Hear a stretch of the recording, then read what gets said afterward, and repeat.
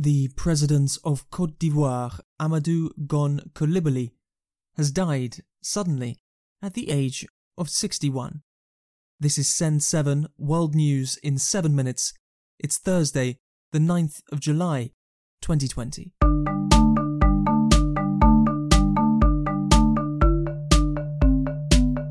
Starting in Europe today, British Chancellor Rishi Sunak has said every person in the UK will only have to pay 50% for meals when eating out at pubs and restaurants. The discount for meals in public will take place from Monday to Wednesday every week in August 2020.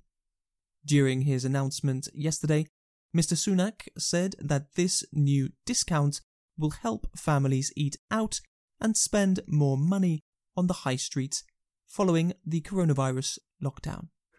To get customers back into restaurants, cafes and pubs and protect the 1.8 million people who work in them, I can announce today that for the month of August, we will give everyone in the country an Eat Out to Help Out discount.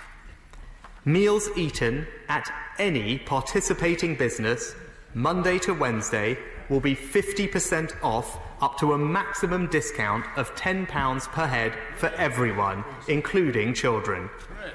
Businesses will need to register and can do so through a simple website open next Monday. Each week in August, businesses can then claim the money back with the funds in their bank account within 5 working days. 1.8 million people work in this industry.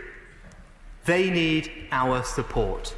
And with this measure, we can all eat out to help out.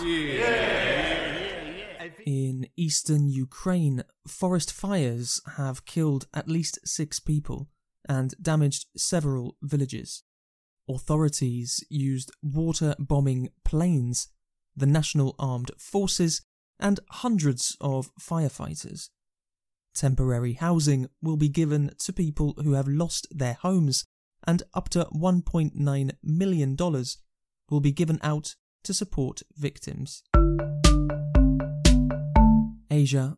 Students in Hong Kong are now banned from any political activity in schools, including singing, posting slogans, and avoiding classes. This new rule was made yesterday, the same day that a new National Chinese Security Office opened in the city.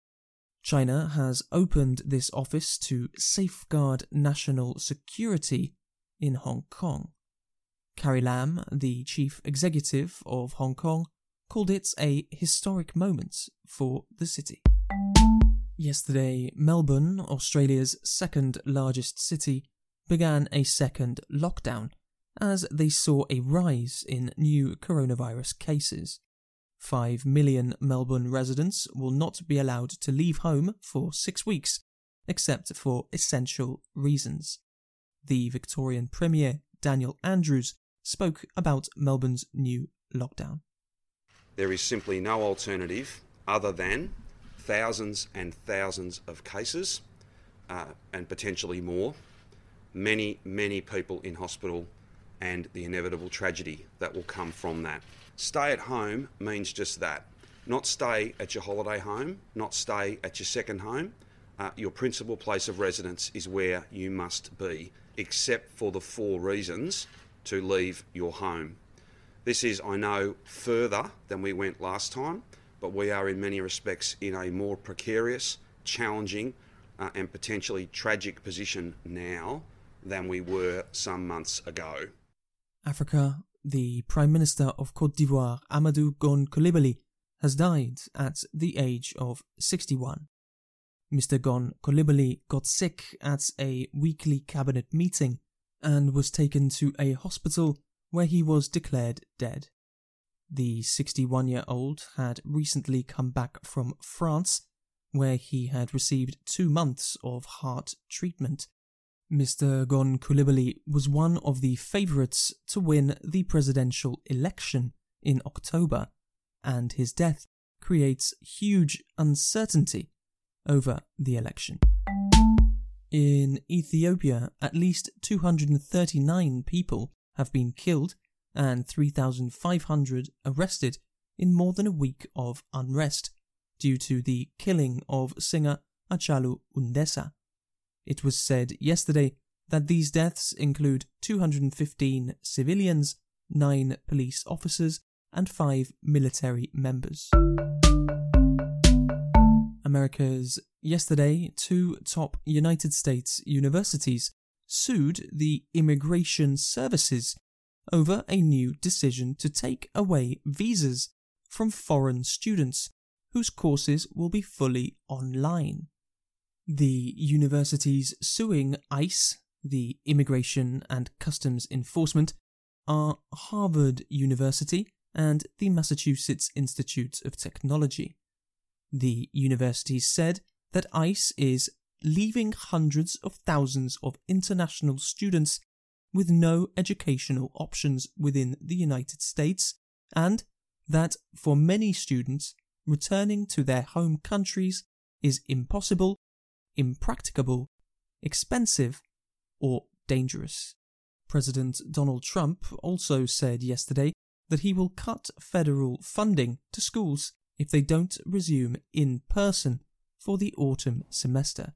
The schools will be open in the fall, and we hope that most schools are going to be open. So we're very much going to put pressure on governors and everybody else to open the schools.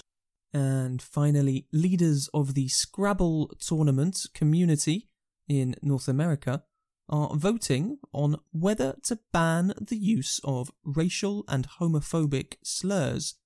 This decision comes from weeks of anti-racism protests in the US and around the world. Thank you for listening to Send 7. I'm Stephen DeVincenzi. Have a great day, and I will see you tomorrow.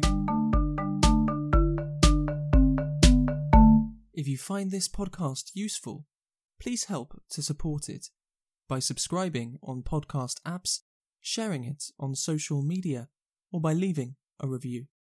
We sometimes broadcast messages from our listeners. If you would like to send a message, go to speakpipe.com/send7.